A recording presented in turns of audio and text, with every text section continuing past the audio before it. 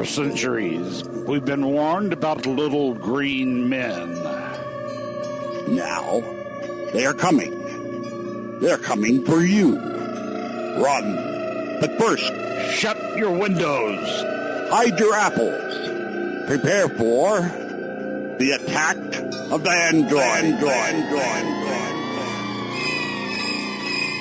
And now, your host and the human leader of the Android Underground, Matt Lee. Dun dun! What's up, guys? It's Tuesday, November 27, 2012, episode 62 of AOTA, also known as Attack of the Androids, our weekly Android podcast. I'm Matt Lee. Of course, joining me this evening, we got Eric Finkenbeiner on Skype. What's up, Eric? Hello, it's a beautiful Asian morning here in Rangoon. The sun coming up?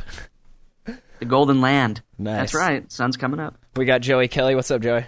Good evening. It's a wonderfully cold, freezing, more accurately, evening up here in the wonderful Wolds of Maine with no snow, but some in the forecast. God, it was cold here, too. And we got Shane Brady. What's up, Shane? Hey guys, I didn't leave the house today, so I don't know what it's like outside. Nice. In your what's that called? A completely hermetic hermaphroditic environment. We just call him the bubble boy behind his back. No, just well insulated. That's important. Definitely important. Oh, like I mentioned, that was my code word for being fat. Whoa. Just saying. Okay. Bubble boy. Our first No, well insulated. Our first ever instance on AOTA of the pot calling the kettle fat. Thank you. Hey, I'm off 19 pounds in about 10 weeks. Nice. What's the app you're using? It's very good. Actually, it's fitclick.com, and they don't have an app, unfortunately. They should get on it. Eric, how do you feel about that as being the other AOTA token fat guy? Kind of hurts, Matt, but, Not gonna lie, it kind of hurts. How could there be a token fat guy when the only thin guy is the one doing the producing? Well, actually, how can you have two token fat guys? How can you have three? How does that make sense? I don't know. Some games at the arcade take one token, some games take two, Come on. Wow, well played, sir. All right, so, back. Hold on. Okay, this is an Android show. Save that for the jam hole, you SOB. Like I said, that for my psychiatrist. Right. We do this once a week. We get together, we hang out, we talk about the latest, the greatest Android news, what we're into, what we care about, what we think you might. So, let's start things off. There was an update, 4.2.1, coming out, giving everyone December back, so as to not start the new year off on the wrong foot, I guess. Did any of you guys get this new update? It's available for the Nexus 7, and I had to wait a little bit longer to get it for the HSPA Plus, but it's there. If I wasn't on this show, I'd be applying it now. Yeah, Eric? What the hell? I've been hitting update now for the past, 2 hours, and I cannot get it to come down on my Nexus 7. Yeah, I haven't either, but you can download the actual file and go through a process and do it manually. Oh, I see. So I waited for this evening until they had the HSPA Plus one available. So. And do you want to just mention that there's that trick that we mentioned a long time ago when I think ICS first came out, when everyone was hitting that update button constantly? If you go into settings, what do you remember, Shane, off the top of your head, which setting it was? Update framework or something? Was it the Google Services framework? That's what it was. Yep. And I've never had any of those ever work for me. Really? I think I had it work back when we tried it. Or the other one is sometimes when they update the market, force stop, clear, blah blah. Never had any of those work. So. Really? Maybe it didn't work. Maybe it was just coincidence, and they happened to push it right as I had cleared it, and then hit check again, and then it was like, oh, here you go. That's right. Remember, as a skeptic, correlation does not equal causation. Exactly. Thank you. Off of PC Mag here, they say the December problem was first reported on the Google forums by user Rohit on November 14th, who had a GNex running 4.2. He said, today I was inserting birthday of a friend in my contacts list so I can sync birthdays in calendar, and I noticed December was missing. but it was in the calendar, just not the People app like we mentioned last week. The Android team addressed the problem last week in a Google Plus post. Quote, "We discovered a bug in the Android 4.2 update, which makes it impossible to enter December events in optional fields of the People app. Rest assured this will be fixed so that those of you with December birthdays and anniversaries won't be forgotten by your friends and family." Derby, derby, derb. So... what are all the Android websites going to write about once they fix this? I know, right? Well, they haven't released the Galaxy Nexus version update yet, so they have a few more days of kvetching. Milk it. Milk it for all it's worth. Get those clickbait headlines up. Was there anything else in that 4.1.2 update of note, or was that really they just hurried that thing together, pushed it out just strictly for the December thing? I saw the change log was posted on Android Police, and looking at it, it looks like so they fixed this problem. They did something with notification vibration, like they say notification vibration improvements. They added Bluetooth, gamepad, joystick support for certain devices, and then they, basically changed the version number to say 4.2.1, and basically updated the text of the current build, and that's it. Sure. It was only like 1.5-2 megabytes. Yeah, so that's what they not... said. The update was very, very tiny. Yeah, 1.1. Good to see though that they are quick or fairly. I mean, November. It's the 27th now.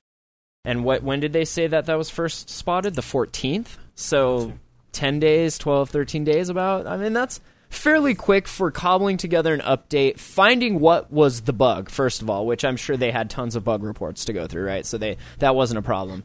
Putting it together, testing it, and then pushing it out. I mean, that's pretty good turnaround time, right? I mean, would we see it? Could it be done any faster? I mean, they're on point, I think.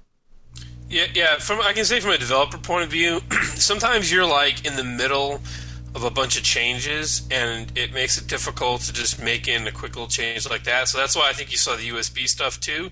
That was stuff they were normally progressing. They got to a good stopping point and put out the release. So I think that's fine. Though I'm sure those engineers were working overtime to get it done as fast as they could. Well, and obviously we all say that shouldn't have been a bug in the first place. Something that obvious, I guess. Like nobody went into because they dog food all the time. So nobody went into that People app and tried to put in someone's December birth. Like I find it hard that there's that many eyes on it and that they missed that. That seemed odd. But they did fix it quickly. It looked like on mine, if you had already had the dirt, if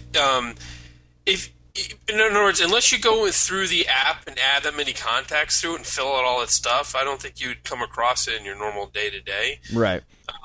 So, it's also one of those things that's so basic, you just may forget about it. And, it's just, there's been some other issues with the 4.2 update that I think people are complaining about.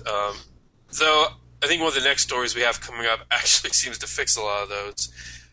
So it looks like they do need a little bit more dog fooding. This 4.2 release was a little buggier than normal. So hopefully they're going to have a lot of updates in the month of December. Yeah, absolutely. And then AOSP's Jean Baptiste crew announced that 4.2.1 earlier today in the Android Building Google group. They say while many users won't initially think there's much benefit to the code being available, anyone who runs custom ROMs should be excited. The AOSP and the source code it provides are very much to thank for the widespread ability of custom firmware. So, also cool. Which, I mean, that just kind of goes without saying, right? If it's getting pushed to update, it's going to hit AOSP. So, fantastic. Yeah, sometimes there's like a little bit of a delay, though, so I think it's cool that they... Yeah. It depends what ROM you're on. It depends what device you're on. The other day, I went looking for Howie ROMs for my girlfriend's little Howie phone. There's like nobody developing ROMs for the particular version of the Howie that she has. So it was like, well, oh well. Yep.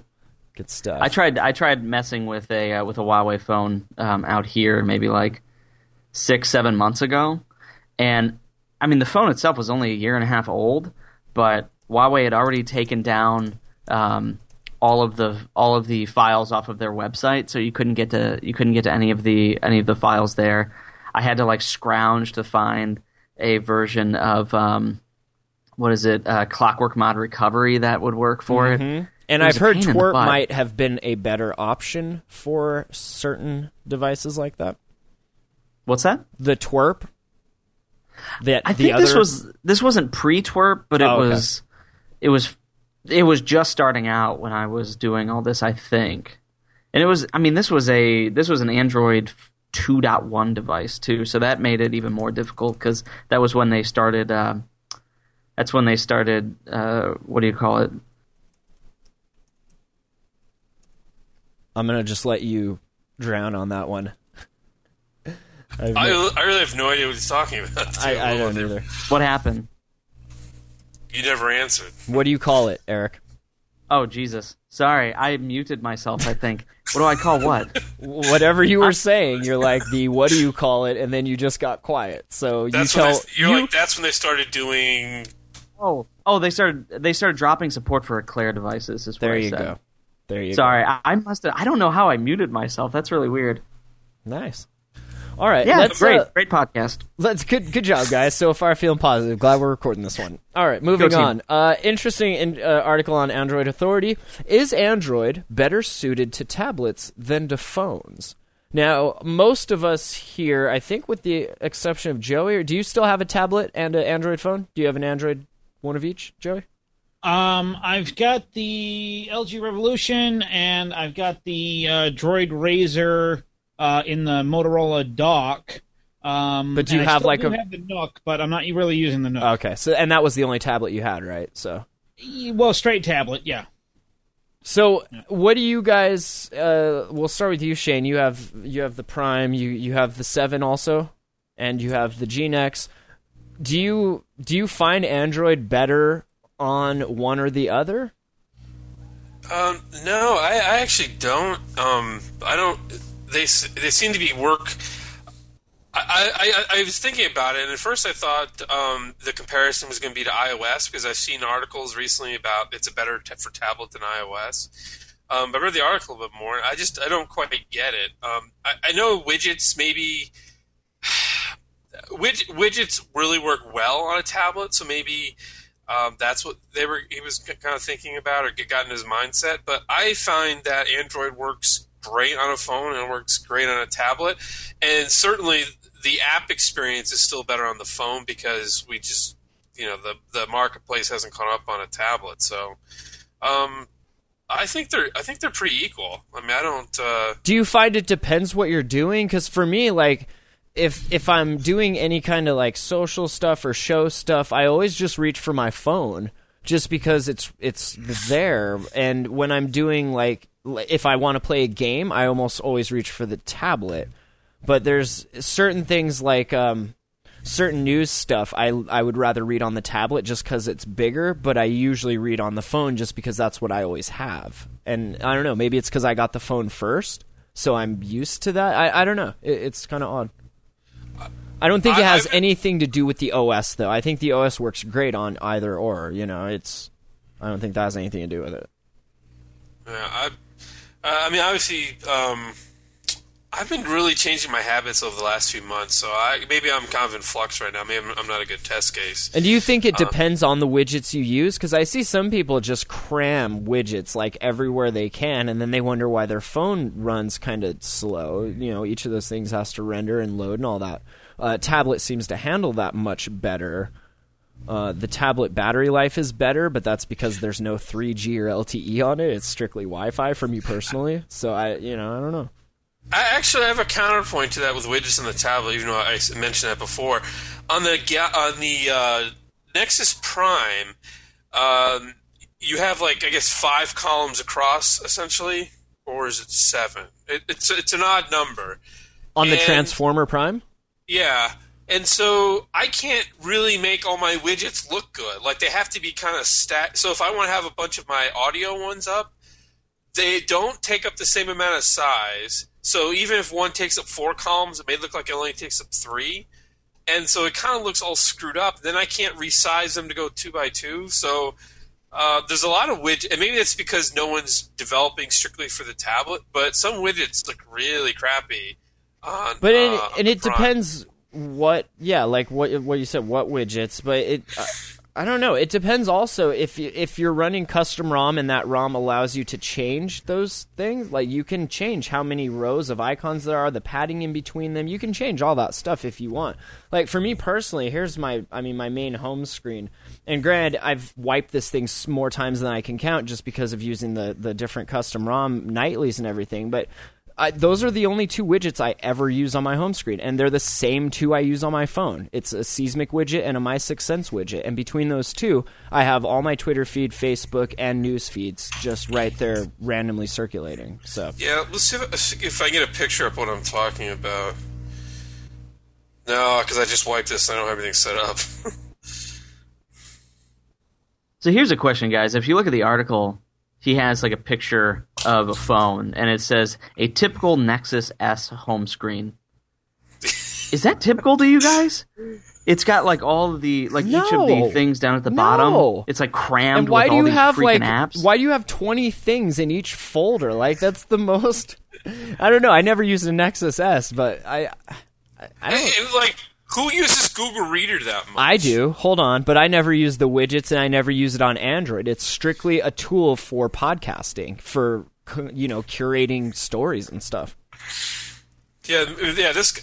This is Eric. Good point. This is absolutely no one's typical Nexus screen. Who would put the phone and the message in the same circle on the home screen? Right. Like, if you here's another lovely example. Here's my GeneX home screen. Again, my 6th Sense widget, my Seismic widget, and then my stuff down here. All I have in there is the phone, the People app, Google Voice, and Gallery. That's what's in my 4 here for the phone. And most of those things I rarely use. Like, they're just there in case I need it. Yeah, but I keep a screen up like this that has all my audio. Then I have my I don't want to get too close. Okay. It's Evernote. And then my main screen, and then I have my calendars and all that. That guy's screen is insane. Yeah, and maybe that's just poor management of your screen real estate. And again, I mean, you can, like I said, if you're running custom ROMs, you can add more home screens. You can have one home screen if you want. You can do any of that stuff. But yeah, this is, I don't know, maybe not as, or who knows? Is this typical for normal users who don't know better? I don't think a normal user would ever set that up. I would hope not. Is this anything that would come... a normal user knows how to do that? Yeah. Does this come stock, maybe? That didn't come stock. Oh, no, because the Google... First of all, they're using TweetDeck, which is an app that's been outdated. It's been abandoned. Yeah. So this is all screwy. No, but those Google apps are on a folder on your desktop when you get the device. And I do think that Google they're not doing a good job of getting the first startup experience to be really clean. I don't know, like, why are all your Google apps in a tiny little, in a circle? Why aren't they prominently displayed? But whatever. So this guy's setup is just weird. And honestly, if you utilize notifications properly, you really don't need any of those apps up there, because if it's stuff that you're interacting with when you're notified, like, you can just get to it from there. And I kind of cleaned out a lot of this stuff because I wasn't hitting the app button. I was actually just going to it through notifications, and unless I was getting notified, I wasn't using the app. Yeah, truthfully, most of those widgets I could get rid of because the notifications would replace them. I love the music player and the notification thing, all that stuff, the SoundCloud player, that stuff works really well, and having them in notifications is key, I think. And Audible just did that. They just updated their app so it handles the notifications. So they should all do that. Yeah, I actually should go through and clean that up. Yeah, you have a terrible home screen, Shane. It's not good. But it's almost second nature setting it back up. Right. I almost need to refer back to my screenshots so I remember how it was set back up. But then I'm like, you know what? If you don't remember, just try something different. But then it always ends up getting set up about the same, so whatever. And he says here in the article, of course, one could argue that I'm overstating the importance of widgets and that Android home screens are just as good when used to hold a grid of frequently used apps. This is true, and feel free to call me obsessive, but it seems like a waste to use home screens as an app launcher when there is a dock in the entire app menu, which even sorts apps alphabetically. And I don't know. I kind of disagree with that. You don't want to go through 3 pages every time you want one app that you're using. You throw that on the main screen, right? Yeah, for frequently Like, say you're using stuff. Evernote a lot, so you would open up Home, you would slide twice to get to the ease, and then hit Evernote, whereas you could just have it right on your home screen, not in the app drawer. But, I mean, it's all user preference. Who cares? So And I think guess widget- if the guy's point is Android is more suited for tablets because it has more room for more widgets, and widgets are very good, then I understand. Then what about the But I Galaxy don't- Note? What about the Note 2? There's more Well, that's room. the thing. You're hinging this on Right. on one feature of the operating system versus the operating system as a whole. So And he I says personally towards- don't think that it's better suited one versus the other. But I do think that Android does a good job of scaling the experience to the device, if that makes sense. And I would say the notifications, which are very important, work better on the phone than they do the tablet. I don't like how they split the like on the Nexus 7 with 4.2, they split the top of the screen. If you swipe down on the left side, you get notifications. If you swipe down on the right side, you get sort of like settings. Yeah, but I you can, still you prefer can do it like from the same side. What's that? If you swipe down, you can swap. So, Side Slide in the chat says, so you're saying that Microsoft has it right with Windows 8 with the tile system on a desktop? Personally, I haven't messed with it, but from what I've read, those tiles are very interactive. They give you real-time stuff. Like, that could be a really key feature for them. I feel like they're not playing that up enough if it is, Like, you don't really... Everybody loves the tile design. It's just not executed well right now. And it's version 1 of it, so, they'll get it better. I don't mind Windows 8. I just installed it this week to start playing around with it. I don't mind it at all, but I'll say that I don't live in that little tile area. I'm always on the traditional desktop. So maybe that's the idea of morphing or scaling the experience based on the device, which is that makes sense. But on the desktop, I think that the tiles are actually kind of hard to work with. I just go back to the regular desktop. But every time. what if it was an instance like you have your dual screen set up? You could have one screen that has tiles feeding you real-time information while you're doing your work on the other. Or I don't even know if it works that way. If it does, that would be, the ideal. If they could, that would be fine.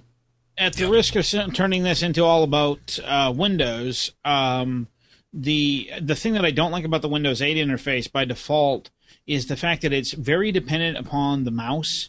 There are a lot of things that you can't do with the keyboard that I found, at least, or they've changed the shortcuts and whatnot so that they're different. And if you've got an old hand Windows person like myself that's been doing Windows support literally since 3.1, there are things that just you've always done them a certain way. Back when support was easy breezy. Yeah. I would say, Joey, Microsoft just kept you in business for the next couple of years. Right? Well, the thing is that I'm actually recommending at this point that people stay with Windows 7 for new machines simply because Windows 8 is so new that we don't know if there are any huge gaping security holes yet. It's Windows, bro. You can assume that there are. Exactly. Just automatically assume. Yeah. So I've used it twice, and I've seen it in the wild twice. And my comment to one person, our friend of the show, Kyle, was that he was thinking about getting his mother a new laptop, and I said, whatever you do, encourage her to get one that's Windows 7 because you'll never be able to figure out how to support her from remote. With Windows 8 because most of the things are hidden from you. You have to go and slide your mouse over to the one end of the screen in order to get a menu to pop up that would have been at the bottom of the screen before. And it's just visually it's very different. And the tile interface is not there all the time. As Eric said about living in the traditional desktop, that works very well. It looks very Windows 7 like, but it is not Windows 7, and it does not behave exactly the same either. All right. And, I mean, moving on a little bit, kind of in the same vein, there's an interesting article on ZDNet, and I think, Eric, you really appreciate this article. The headline asks the question, is Android too hard for the average user to figure out? Take it away, Eric. Unmute yourself, then take it away, Eric. I'm trying. Thank you. I'm really trying. No, You want to see me cry tonight? Is that what you're aiming for? You want me to cry tonight? Yeah, I don't want you to have an easy time editing tonight's show. No, God How's forbid that? I ever do. God forbid. No, you sent this article this morning, and I was freaking out because I really hate this assumption that iOS is easier to figure out than Android. I don't know, like. I look at the real world case of my mother, who is quite possibly the worst technology user that has ever, graced this earth. And we started her out on Android. She had a hard time. She kept, calling. I don't know how to do this. How do I make a phone call? We got her an iOS device. I don't know how to play my music. It's all the same. And will you say what you said during the pre-show about it's not just normal users? Yeah, it's not. This is assuming that it's normal users. I think it's normal American users. There you go. Is the real data that they're looking at? Because Android is still. I don't know what that was. Go ahead, Shane.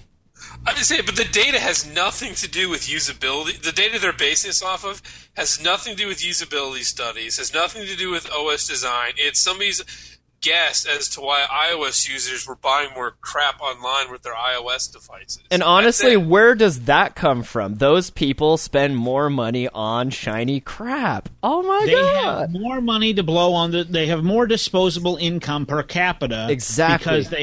And you know that because they have the expensive device. Exactly. So how does Adrian Kingsley Hughes go from this share of traffic sources, U.S. online shopping, Thanksgiving, and Black Friday 2012 graph, to the stretch that is Android is too hard, or just even getting the question, is it too hard for the average user to figure out? Yeah, there are other things. Maybe more websites, just because of history and laziness, just work better on a iOS device because that was the first, and that's for still the default. So some sites may not detect an Android device. This happens a lot. And so the website looks like crap on the phone, and it doesn't make it easy. What sites are involved here? Are you telling me that it's harder to use the Amazon app on Android than it is on iOS? I don't buy it. Are you using apps? Is it browser versus browser? And what he says, he starts out making the point that it's clear Android devices outsell iOS by a significant factor. The mobile phone tracker from IDC said that Google's mobile OS accounts for 75% of the international smartphone market share in just 3 years. He says Android has crushed the smartphone competition, but then he asks, if Android is dominant with respect to market share, why did Apple's iOS-powered devices wipe the floor with Android when it came to Thanksgiving and Black Friday online shopping? And again, I just like you said, these two things have absolutely nothing to do with each other. Right? If you want to get an honest-to-God per capita if you want to find out who or what demographic or what brand of devices are being used by people, ask Facebook who gets more posts or more installs of the app or whatnot. But Android even that, though, all that shows you is what maybe people prefer using Facebook on the web compared to mobile or a small screen. I mean, there's so many other factors. I can't see it. Oh, yeah. What you need is some sort of test that measures usability almost. And now that, like I mentioned, my girlfriend just got an Android phone. She went from a feature phone to this Android phone, and she had it figured out, like, on her own. She didn't ask me anything. I was like, oh, wow, is that an Android phone? She's like, oh, yeah, check it out. And she, had it. She just messed with it. But what I was just saying about asking a single site who interacts with their site more from what platform, that you have to understand that if you assume that, say, X number of percentage of users are going to work with it on mobile, then that percentage would be roughly equal on Android versus iOS, or you'd have to assume that. And then you could find out how many people are using an Android device versus how many people are using an iOS device. But that's not necessarily an even tracker. The thing is that if you go to and you go look at the site statistics, they publish these once, or maybe they still do, for twit.tv, you find a disproportionate amount of Linux use. Why? Because the people that are going to that are geeks. Okay? You want to go look at the say the Motley Fool or something like that, which is an investment site. You're going to find a strong bias towards PCs and Internet Explorer as a browser. Why? Because people are working, and they're checking that during the workday, and oftentimes they're limited on what platform they're using. So, I mean, it's this sort of thing is, quite frankly, meaningless. You can't really determine the ease of use of a platform based upon the number that are sold or the number of traffic that's going to a certain site or whatnot. You'd have to ask people what they thought about the usability, and then, unfortunately, you'd have to give them the other device to really compare it, and only then, after a month or two, would you be able to go back and get an honest-to-God sample out of them. And no one's going to do that because no one cares that much. Yeah, right. Like I said, I also point out these stories get pushed by writers who basically fetishize their phones, and at the end of the day, they're just phones. And a lot of people just want to be able to get good email, which I think is better in Android, make a few calls, do some texting, take some pictures, and do a little Facebooking. And not everybody wants to spend 10, 12 hours around on their phone. I mean, it's just... Well, as in the words of Linus Torvalds, he said on a documentary, to understand what an operating system is, you first have to understand what people do with their computers. They don't use an operating system. They use programs on their computer. In the device world, you don't use an Android phone. You don't use an iOS phone. You use the apps that are installed on your phone. So if you can get Gmail on Android and you get Gmail on iOS, then it really becomes which one's a better user experience. And I don't know what that is. But if your app is created by the same person, shouldn't the experience be the same across the different platforms, or close enough to? Yeah, you'd hope so. But you could also turn this Joey, report what you're around saying, though, and is that only? Go ahead. I was going to say, you could turn this report around and say, well, if apps are so great on iOS, why is everybody using the browser? It's a good point. Because the browser is just that much better. Yeah, so go ahead, Eric. What were you going to say, Eric? I just want to understand something, Joey. Are you saying that it doesn't matter? So you're basically saying the destination matters, but the journey does not. Because if I want to open up Gmail, and on one phone I just tap the Gmail icon, on the other one I have to shake it or yell at it and say, Siri, give me mail. I mean, the operating system does matter. It's not just the app ecosystem. Right, but what I'm saying is that people buy their devices, and specifically when you start talking about major commitments, and I don't think necessarily a smartphone is a major commitment anymore, considering the prices are dropping and how disposable they've turned into be. Every 2 years you can get a different one if you've got a contract. Like, for instance, if you're talking about, say you've got a person that has to have this particular application, and it's only available on this platform, well, they're going to go with that platform because they don't care what platform it is. They need to use something. They need a function. They need an application, and they're going to tailor their environment to that application. And for a lot of people, that's just as long as they get the Facebook app, right? And I think Facebook's kind of a bad example in that context because, well, frankly, it's available on everything. But the example that I've always used in the PC world was that for decades, well, maybe not decades, but years, the Adobe Photoshop and Creative Suite stuff was the killer app on the Macintosh platform. It was the thing that all of the graphics designers had to have. and it was available on Mac usually first before the PC version came out. And eventually they abandoned that. They came out with them both at the same time. And what's happened? The PC version is now generally accepted as being better. Why? Because you can dump more and more processing power into it faster than you can buy it from Apple. So it's people don't use Windows or Mac. They use Photoshop, and they're going to intuitively go for the best platform that gives them the best Photoshop experience. I think it's the same for mobile devices. In my case, I'm using a diet site that is called FitClick.com. It doesn't have an Android app. It has an iOS app. If I'm that concerned about having a mobile app, I may switch. I'll either switch sites or I'll switch phones. In my case, I'm not that concerned about it, and I'll just use the web interface.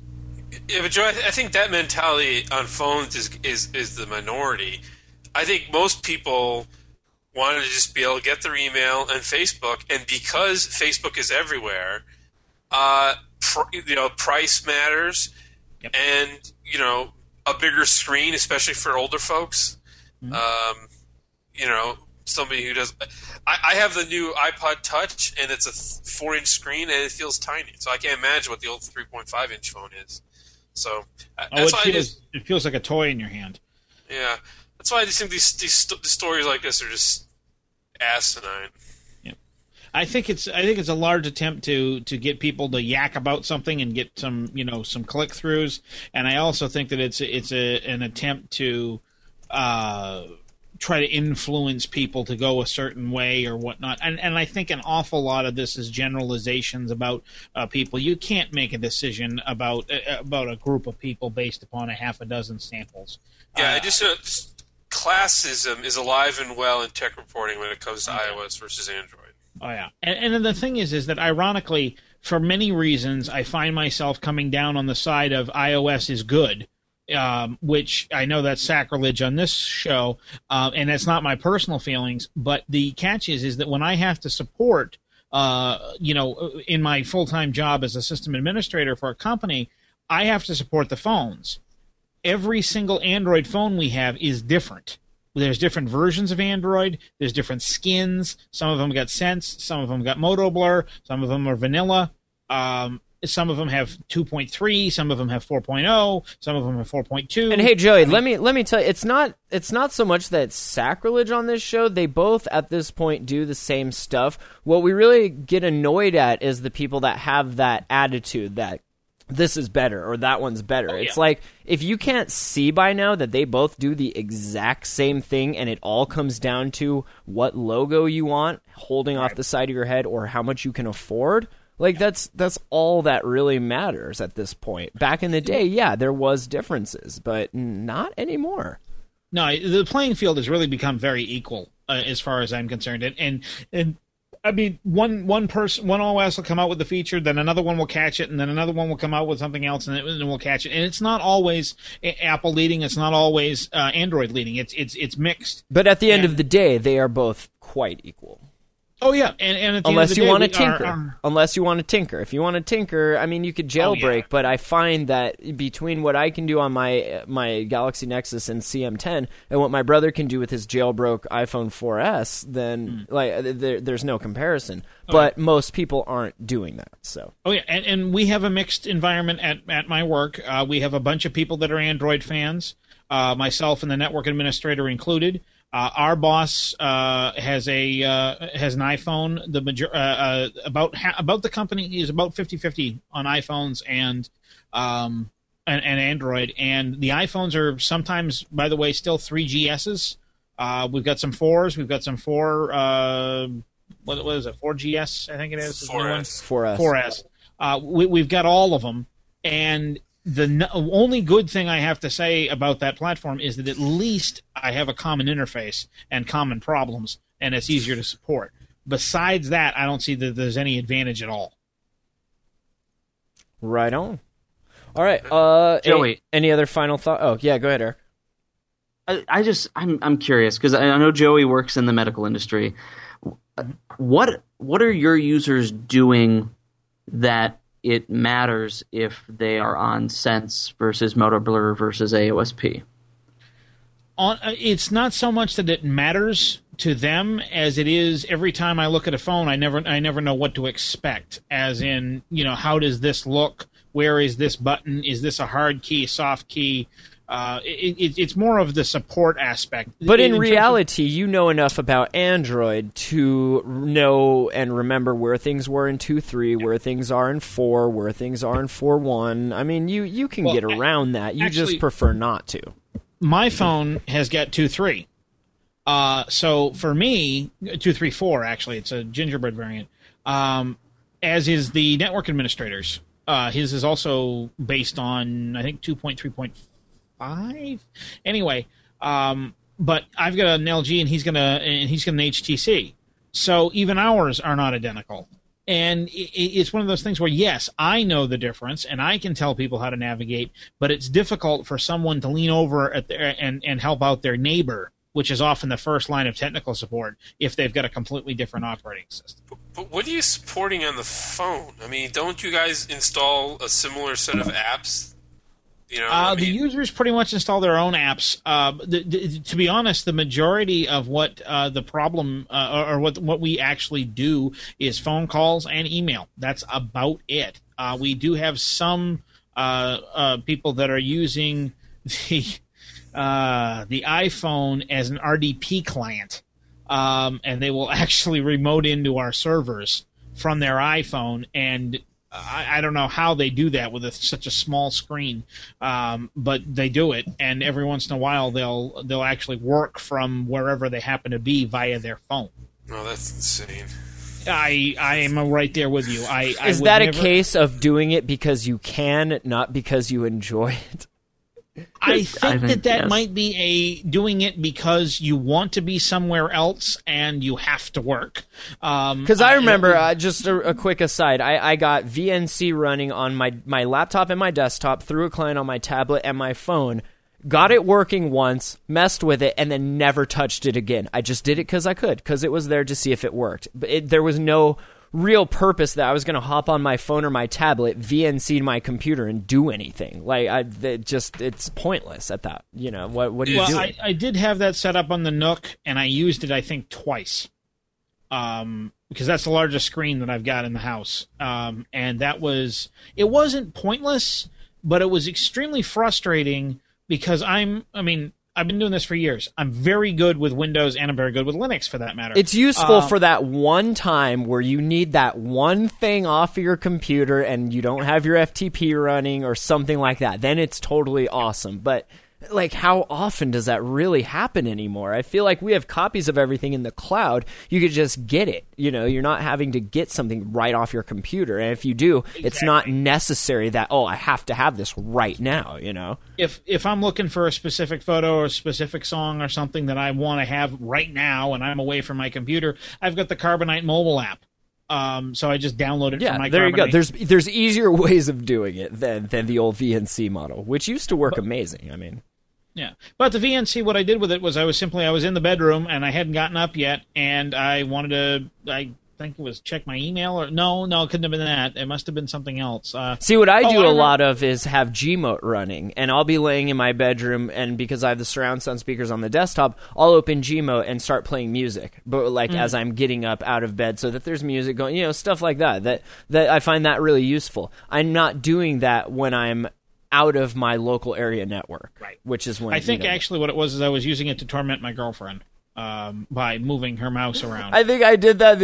I did that once too. Back in the day, when my girlfriend would be here, and I would just VNC and just start messing with stuff, or just randomly have something play. Is the funniest thing. Hop on GChat like a minute later when I lived at home. Yeah, she'd hop on GChat like a minute later and be like, I think I broke the computer."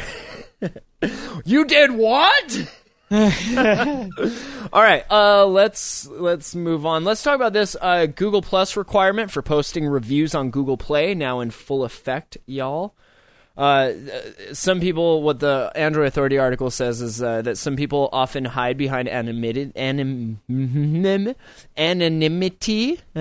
when leaving scathing reviews or YouTube comments about certain apps and games on Google Play.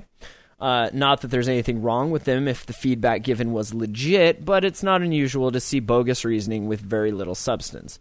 They say after a recent APK teardown of the latest Google Play app reveals that future reviews on Google Storefront require that you use your Google Plus account.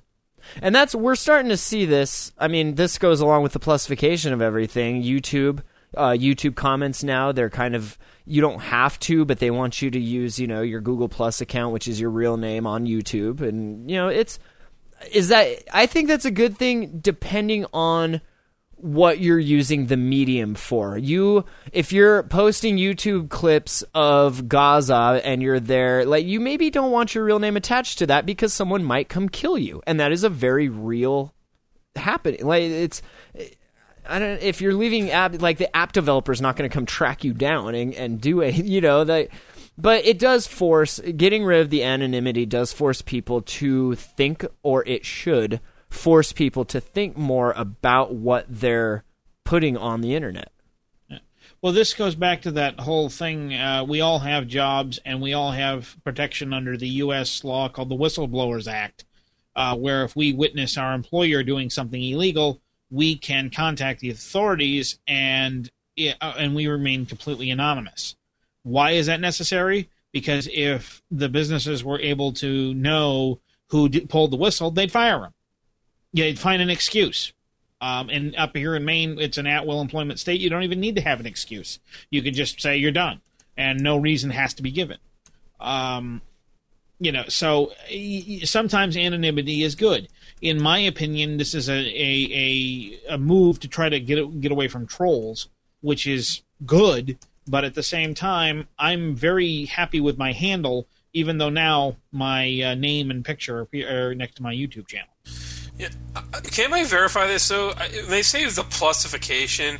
Isn't it really just your Google profile? I sometimes wonder if they say, well, they're plusifying it as a... Well, I added that part. That wasn't in the article. It just seemed to be going down that direction of what they were doing with all of the other... No, but I did read this elsewhere, so I didn't know if it just... You've always had a Google identity and a Google account, right? And I just wonder if that's what this is a good thing. But even on the old profiles, you didn't have to really use your real name. It didn't really start until Google Plus, when they really start cracking down on, if you're not using your real name, you're not going to be on Google Plus. That type of thing. Yeah, that's true. They did clean it up. But I think in the case of YouTube comments are well known for being the worst comments on the internet, and so I'm sorry, you can still create fake Google accounts, so I actually don't think the anonymity thing is that big a deal. But it makes you go, and if you see a comment from someone that's not using their real name, it gives that way less credence than someone that is. I feel. No, but you can create fake aliases, right? Right. You could have arguments with yourself all day long on there between your 5 accounts if you wanted to. I mean, there's nothing stopping that, sure. Yeah, and I think the barrier to entry to do that is low enough that it's worth it to cut out all the drive-by douchey comments that'd be kind. I mean, racist, homophobic, whatever in YouTube, it's there. So I think it's good. And in the case of the reviews, there are too many fake reviews out there. I've seen it. I don't want to talk about specific apps. I know there were. I noticed a lot of spam reviews back when this first started happening, where people would just throw in like, "Hey, get a free whatever, this and that and that. Here's the link." But there was always an easy way to mark it as spam or down check it or whatever. And as users, we should all be doing that to help keep our environment clean. Yeah, but they don't even have to be like that. They can just be... I've seen ones that are just like, chair. That's the entire review. Oh, really? 5-star review. Yeah, I don't think I've come across very many of those. They must get wiped. You'll see them. Yeah, that's cool. From less scrupulous app developers. So I think it's good. I'm quite happy with it. Considering it's easy enough, because I have pseudonyms that I have to use now and then, that are... I can do anything I want under them. It doesn't come back to me. So yeah, and I mean, we all, if you did any kind of site running back in the day, like, we all wrote stuff under pseudonyms. Like, none of us used our real names back in the day. It depends what you were working on, I suppose. So I'm curious, do you guys think that as a result of this, there will be fewer 5-star, like, free apps where it's like, free nude pictures, like that sort of thing, because people will be shamed out of putting any sort of rating on them? I think like all the things that no more bots. There'll be more bots. No, less Maybe. bots, I think. Oh, less bots. And this says Yeah, that I think it's a good thing. this says towards the end, integrating Google Plus profiles with the Play Store won't exactly stop spammy reviews from showing up, but at least users can now quickly click on the reviewer's name to check whether there's a real person or a bot lurking behind in order to judge the merit of the opinion. It's just kind of what I said. So, Well, and it's neat because I can look at something and say immediately, okay, Shane Brady gave this 5 stars, but this other person who just posts pictures of, I don't know, cats on his Google Plus page, he gave it 1 star and it was illegible. Like, I mean, it gives you more of a basis to understand whether somebody's review is credible or not. I really like that idea. And don't we all look at the +1 to see if any of our friends +1'd an app already? Yeah, that pops up for me. But I was also thinking, I recently bought a TV on Amazon.com on Black Friday, and I go and I look at the reviews, and it goes, 4.5 stars. I'm going, oh, well, that's good. And then I start reading the reviews, and I'm going, and you always look at the lowest reviews, you always look at the highest reviews, and then sometimes if you're really ambitious and there aren't too many, you look at the middle. And I love looking at the lowest reviews, because it's usually bought this TV or bought this widget, it doesn't do this. It says in the product description, does not do this. right, yeah. So And people always be like here? that. I mean, we've seen that with even on Newegg. Newegg for a while was always touted as like having the best. If you wanted to know anything about anything electronic like that, you would go to Newegg and read the reviews. But then there were stories coming out that manufacturers or their marketing, like a lot of it was fake, and people. Oops. I think you're going to have that with anything online like this. And there's a good point in the comments here. Someone named Balar, he says, there must be a way to evaluate if the comments have value to them without publicly revealing your name. For example, when you click on my name here, you can see what I've written before. And maybe that's good for like comments, but on app reviews, like, are you really spending that much time reading that stuff? Or are you interested? I find I read them most when I'm waiting for the app to download and install, maybe, and then I get into it and I see what I think about it. I'm not basing it. But you guys won't download an app that has 2 stars, right? It depends what it is. It honestly depends on the number of people that have reviewed it. I think people. Well, will you just skip, Shane? Will you completely just? How do you skip think it? I find app picks? I sort by less stars and go at the bottom. I am more likely to not download an app that's mostly 2-star reviews. Then I don't necessarily trust a 4 and 5-star reviews, but if nobody can say anything nice about something, that's usually. It's just a general guideline, of course. But I don't think I've ever downloaded a 2-star app I ended up liking. If you get 2 stars on anything, app, product, doesn't matter, and you look at for me, it's important to read the reviews. If they're, again, like feature requests or just doesn't work, well, that's not useful. It doesn't describe any comments. What I notice a lot of is when updates come out for good apps even, and the update breaks one little feature, people will drop that down to 1 star until that gets fixed. And so if you happen to dip in right when that happens and it looks like, wow, this is a terrible app, it may have just been that last update, and it will get fixed if it's a decent developer. I had that issue with Waze. I use Waze all the time, and the latest update, not the latest because they fixed it with the latest, the one before the latest, a couple weeks ago, broke when it's in landscape mode. If you hit the notification bar or just open up any other app, landscape or portrait, and then go back to Waze, it freezes back in portrait mode, and you can't get it back to landscape until you exit the program. So I dropped the review from 5 to 3 stars, and I made a comment, and then I emailed the developer, and the next update it was fixed, and I put it back to 5 stars. So it all depends. Yeah, and if Google does make it easy, you can check out the reviews for the latest version, Right, yeah. or that even your own device. So, Which kind of makes it more annoying, though, because now I'm finding apps that I've rated before, and maybe it's a good thing, but they're encouraging you to go back with each update and re-rate it because they get reset, or not reset, but they're... I forget the reasoning. well, you mean the apps want you to go back and review? Yeah, like, you'll get a little pop-up that's like, rate Well, I me think- again.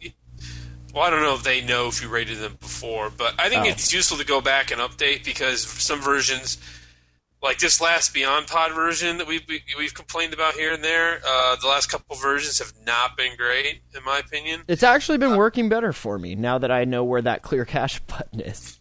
Yeah, they have some problems I think they have problems with the Bluetooth stuff. But Oh, see, yeah, and I don't use any of that stuff. And I'm still using it on CM 7.2 on the Droid X, so I'm not even using it on anything newer. That's it what I works fine mean for me. by looking at the reviews and having to read them, because everyone's application is different. Right, and You know- seeing what device they're on and all that. Right. I mean, if your use case is I use this on a Nexus 7 in my home with a Bluetooth interface to a stereo, your user experience is going to be based on a whole different criteria than I use this in my truck driving around on a ancient Droid Motorola Razr that I dug out of a trash can and got a car dock for. All right, and before we do app picks, we'll just mention this article off of Droid Life that Google kind of sucks at selling devices through Google Play, and I love this. It almost reminds me of an Oatmeal comic. Like, you just keep scrolling. He's like, at 11:58 a.m. Pacific, the LG Nexus 4 went back up for order through Google Play. The following is the story of one man trying to buy one, and it's all in stock. Hooray! Do work, Google. Checkout screen. Profit. Click proceed. Wait, what? Error? And then it just like goes through his whole refresh. Now my cart is empty. Try everything all over again. Oh, you think I'm a spam bot, Google? Like, it's so funny. Just wrecked. We're sorry there was an error. Please try again. And then 10 minutes later, sold out. Wah wah. The end. see, I think that's the key to everything. They're just when you have to do stuff with money, credit cards, it's transactional. Things have to be in the right order. You need data consistency in your database. You can't do a lot of super caching, distributed stuff. And they've just never had this actual demand for their product before. I mean, the Nexus 4 has been a surprise hit, I think. I mean, the Nexus 7, I think they thought they had something going, and that was rough going, but I don't think they expected an LG device, of all things, and a Nexus phone device to take off like this. Especially one, Galaxy Nexus. especially one without a removable battery or LTE. Yeah, well, if we were iOS fanboys, we'd be calling all those people, those detractors, stupid because obviously all it matters is sales. True. Good thing we're not. Yep. So, I think it just shows you that price is king. I mean, an unlocked phone for $299. That is amazing, especially when I think there are a lot of people that are getting sick of being stuck in these 2-year contracts. right, and think about it. How much was that G-Nex when we first got it? $299. $299 on a 2-year contract. So Are you add serious? another $2,400 to that at the end of your 2-year contract. And you just bought about $3,000 phone. I paid $650 for mine. Yeah, well, you got yours. But no, that was unlocked off contract. Exactly. See, I paid $3 for mine, locked on contract. Yeah, and it's Speaking of no contract phones, not that we were, but sort of. By the way, got 2 notifications today that Republic Wireless has opened going out of business. Drink. No, they have opened it up to the public. I saw that. Anyone can now buy their Motorola. What was it? Envy, I think. Envy XT. So you can buy an and, outdated phone and has spotty cell service? But they have there's no improved it. contract. But wait, there's more. Yeah. but they're improving. They're actually expanding the markets for that they have phone numbers in that are available. And Joey, hold on for a sec. Shane, this just goes to show you how terrible being with a carrier on a contract is that we're willing to get an old-ass phone with an old-ass OS just to not be tied into this carrier BS. Good point. Good point. $249 plus activation in your first month will get you a Motorola NV.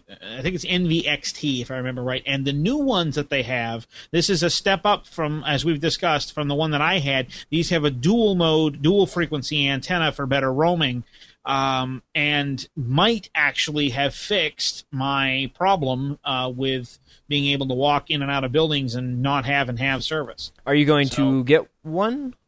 I got to go back and look and see if I can still do the 30-day money-back guarantee. If I can, then I would consider it. Unfortunately, they told me that I can't port my number, which would mean that I'd be sitting on my number on my current plan. And then just having to get another one on top of that. Wait, why can't you port your number? They told me they couldn't. I don't know why. I thought they were legally required to now. No, the Republic Wireless is a little different. I don't... They port it to Google Voice. I don't know. It and then port it from there? Double port it. Well, no, then you can just port it to Google Voice and use Google Voice to forward your calls to your new number. Ah, that's a good idea. Can you use Google now, Voice that on would that? be a potential... Yeah, I could do that. I don't know. We'll see. Nice. Google Voice works great for that. Yep. But the thing is that now, for me, sitting here, let's say that the Google Voice thing wasn't a viable alternative for whatever reason. I've got text messages and 100 or 200, 300 customers that have my phone number. I can't just back away from that. Even going with Google Voice, that makes me nervous about how these phone calls are going to get routed and whatnot. So what's the application for me? I've got a phone number that I can't port in, that I don't want to give up, and I've got a smartphone paid for by the company that I work for. I don't need another smartphone then myself. why are you even messing with Republic Wireless? Well, for one thing, to try it. To for the see show. How good it Thank was. you for taking one for the team for the show. Yeah, you're welcome. That was my main goal. To be honest with you, the secondary goal would be to for someone that's not in my position, say for instance, I don't know, I'll pick a name out of the hat. Maybe my mother that is basically stays at home a fair amount of the time and would have Wi-Fi calling available to her, but we might want to reach her when she's not. So it would be a good use case. And I don't know if it would work for her or not. But I might buy another phone again and then see if I can turn it back in if it doesn't work for me. Right on. I'm going to, Joey, for next week, I'm going to compare what it will cost to do the T-Mobile month-to-month and purchase one of the Nexus 4s, because it sounds like for price-wise, the Nexus 4 is pretty competitive with the old phone you get with Republic Wireless, and T-Mobile has month-to-month no-contract plans now. Yeah, but it isn't going to be $19 a month, unlimited. Well, we'll see. That's the point of doing a comparison. No, I'm going to tell you right now, it's not going to be, because the cheapest I have found any kind of a month-to-month contract was around $19.99, but that was for a very small number of minutes. How much data do you get with Republic Wireless? Unlimited. Unlimited data. Unlimited data. All right. Joey, Shane just sits in his house all day. Give him this one thing. Yeah, let him have do the this. comparison. I agree. Let him have this one. It's yours. All right, Well, at actually, picks. speaking of sitting in your house all day, that would actually make Shane a perfect candidate for Republic Wireless. Right? On sign Wi-Fi up. all day? There you go. Not using any of this second-tier cell signal. Yep. All right, No, at but picks. No. We're done. At picks. Joey, give me an at pick. Let's get the heck out of here. Okay, YouTube Remote. It's a freebie from the Play Store. I found this while I was looking for something else and decided to use it as an app pick. Did we do this as an app pick already? You're a dick. I Not hope so. according to the site search. No, I think Ann talked about it on the show, but go ahead. Okay, well... No, he talked about something else. Never mind. Yeah, he talked about what I was looking for, which was the ability to use your phone as a controller for your tablet, which I actually couldn't find the app. It's called name for, Gmote, so- dude. Come on. It's called what? Gmote. It was an app pick of mine quite a while ago. Gmote. Okay. Gmote. Okay. Okay. There it is. Oh, it's like a gmail.org. Okay. All right. Got it. Anyway, but I was looking for that and couldn't find it, but I found this instead. This is kind of cool. You link the app to your phone, to a computer or a Google TV or anything else that's web capable. You punch in a code, and you can send videos from the phone and cause the computer or other device to download and play them, basically. So you can control the YouTube experience from the phone on a big screen. That came with the latest YouTube update also, if you have a Google TV and whatnot. But this is just doing it without that, right? Yes, Okay. This is completely independent of that, and I don't know, because I haven't tried it, but I suspect that it's also, probably because it's Google Cloud-based, independent of your physical location. So in other words, I could send a video to home from work. And Aunt Pruitt in the chat says, or with a set-top box such as a PS3 or Xbox. Ah, okay, that's good to know too. But this is really very cool. In that, I'm watching this cool thing on my phone. I'd like to see this on the big screen. Hit a button, send it over. That's cool. Or you send the wrong video to your screen at home. And Nice. Your girlfriend. It's a good thing YouTube. Wait, do you say RedTube or YouTube? Is there a RedTube one? Because that would be awesome. All right, thank you, Joey. Wonderful app pick, YouTube remote. Eric, got an app pick for us? I do. So the app pick is Elder Sign Omens. Elder Sign is actually a really fun board game, and I think I was just going through like top paid apps, and I saw that they had put out an electronic version of the game. It's $3.99.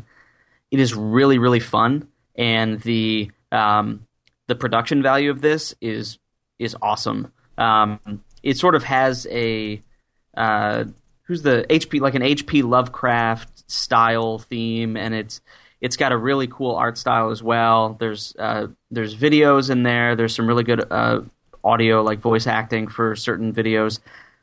It's a great game, and it's $3.99. I think it's really cool too.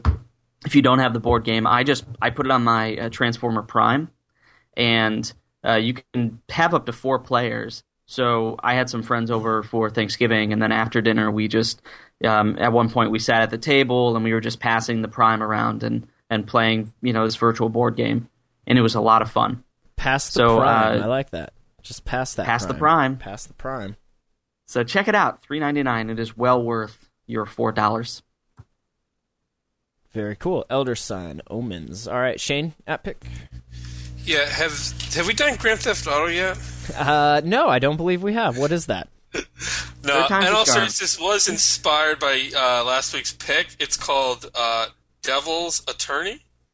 Ooh. And so what is let me just bring it up on the screen here. You play an attorney who's kind of scummy, who defends basically criminals. I'm trying to think. It's kind of like D&D, where you have abilities. You roll dice. They have counters and those type of adjustments. It's kind of cartoony. The dialogue's maybe a little corny. You can see some of the graphics right there. It kind of sounds like Ace Detective on the Nintendo DS. Did you ever play that game? No. That's what this kind of is reminding me Objection. of. Objection, Your Honor. Overruled. Yeah, Shut up, Eric. I'm going to bring up a case right now. But, so for instance, this case is Ricky's accused of running an illegal gambling facility in his basement. What other ones are here? In his basement or his mother's basement? Let's get this story straight here. Yeah, so here's like what the case screen looks like. And then when you Holy actually cow, go to court, this is Ace Detective. That's so crazy. Yeah, so it's got kind of cartoony graphics, I said. And it's not super difficult. Like, you probably get through the first 10 cases pretty easily. But then it gets more difficult. And I believe it's free, so can't go wrong with that. And it's $3. Is it $3? Yeah. Wait, did he say $free dollars or $3? $3. Ah. Are you sure? Did you click on the link to your own app pick? Price $3. Yeah, but Yes, I don't pay attention to prices. It is $3. And it has 469 5-star reviews and 24 1-star reviews. So that means it's quality. Quality. Oh, you know, when I clicked on it, it just says installed. It doesn't say what the price was. Of course. And you wouldn't expect to pay yourself $3 for an app. So I understand what happened. Makes sense. Shane burns $20 bills to keep warm in the winter. Well, it gets cold up there, and, you know, when you're a vegan, you save a lot of money because you're not eating meat. Eric, you say that, but when I first met my wife, I joked that I don't even know what context, but for cat toys, I use $20 bills, just throw them on the ground and all that. I was joking, and she never lets me forget that. And she was hooked. She's like, do you remember how much of a baller you were when we first met? No, it was a turnoff. I had to overcome having money. I'm kind of curious how you saved that evening from complete and utter disaster. Perhaps another time on $100 bills. Oh, good call, Eric. All right, thanks for the app pick, Shane. I got a good one here for you. In celebration of Eric's terrible, what was it? Square Enix, who makes Chrono Trigger? That Squaresoft? Who is it? Square Enix. Thank you. Because they just overly destroyed Chrono Trigger and just made it so expensive that we can't even play it, I went and found SNES Droid. This is a Super Nintendo emulator. As we all know, Super Nintendo was the bomb back in the day. And now what you're going to need for this is some ROMs. I don't know where you're going to get those from. Maybe you can email us and we'll help you out there. But so I'm going to hit load ROM, and here is the list of ROMs that I have here. Any of those you guys would like, just let me know. So we're going to go ahead and we're going to fire up Chrono Trigger. So you throw it in, hit it, and wait for it. Oh my god, what is that? I suppose I should make this bigger. There you go. The Chrono Trigger clock. Do you want the sound? Yeah, let's do it. All right, ready? Remember that? Just like on the game. How much did you pay for it, Eric?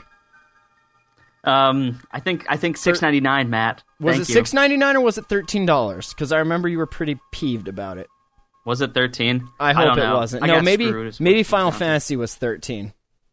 Yeah. So you hit start, and you can get right into the game, and if you know Chrono Trigger, but wait, there's more. It's not just Chrono Trigger, because this is any game for the Super Nintendo. Kirby, what do you want to play? Battletoads? We got them all right here. So is there Mike Tyson's Punch-Out on there? Let me get. Yes, there is Super Punch-Out. It's got to be Mike Tyson's Punch-Out. It's Mike Tyson's Super Punch-Out because it was for the Super Nintendo. Remember?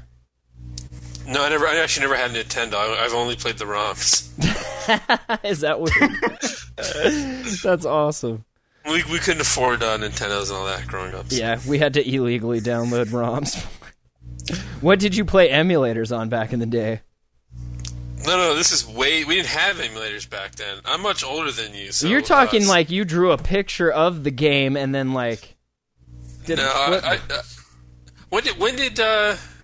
did when was Super NES? I don't know, but I got Primal Rage 92. And Killer Instinct and Street Fighter 2. So I mean, what more could you need, right? 92, Eric, really? I think so. 92, 93. You're old. Yeah, Shane, I have a question. Did you have one of those Pong tables where you could actually sit down and look through the table and play Pong? No. But I have my 20-year high school reunion coming up in the spring. Do you have any idea how old I am? Whoa, 20-year? I was going to say, I had my 10 8 years ago. When you die, can I have your Nexus 7? No, I call dibs on that. Get out of here. When you start going senile and forget how to code or use Android or anything, we want all your technology. We're taking it back, actually. No, my wife will outlive me by 30 iOS device because it's easier to use. We will also take your wife. No worries. Awesome. All right, anything else you guys want to mention? Is that it? Are we good? Oh, I think we successfully ruined the show. Was that a shit show? Oh, I want to quick that tip you linked to about dropping currents to fix your Nexus 7. Oh, Eric, would you please mention that? Your favorite app, Currents, better than My Sixth Sense? Maybe not. No, it is. Oh, it is it? definitely is. Is it just not on Nexus just- 7, right? Listen. No, you listen. It craves knowledge. Oh. It craves knowledge. Well, and It can't knowledge, help as it. we know, consumes battery and CPU cycles and memory. Matt, if you had a friend who all they did all the time was study and read and do things like that, that's unhealthy. I'm not promoting unhealthy use of currents. I'm promoting good use of currents. Oh, okay. It is still... By it's still a great uninstalling app. it, by uninstalling it from your Nexus 7 so that your tablet Or just- actually works. No, that makes Or sense. just turning off background sync. Whatever. Whatever.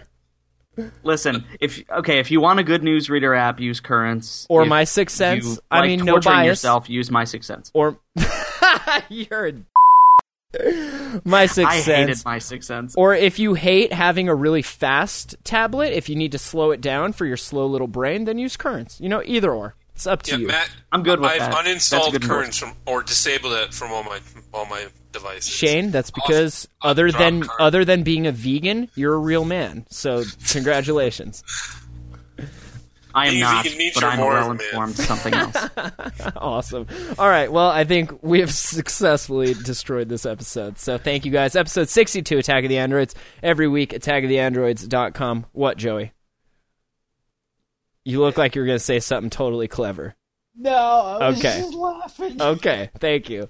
It's a good way to end the show. Leave us a message, 406-204-4687. You guys can email what, Eric? Show at attackoftheandroids.com. Thank you.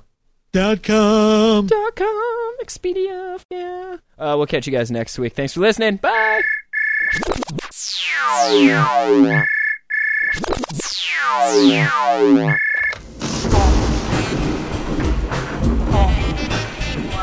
It's Attack of the Android. It's Attack of the Android. Thanks for listening to Attack of the Androids. attackoftheandroids.com.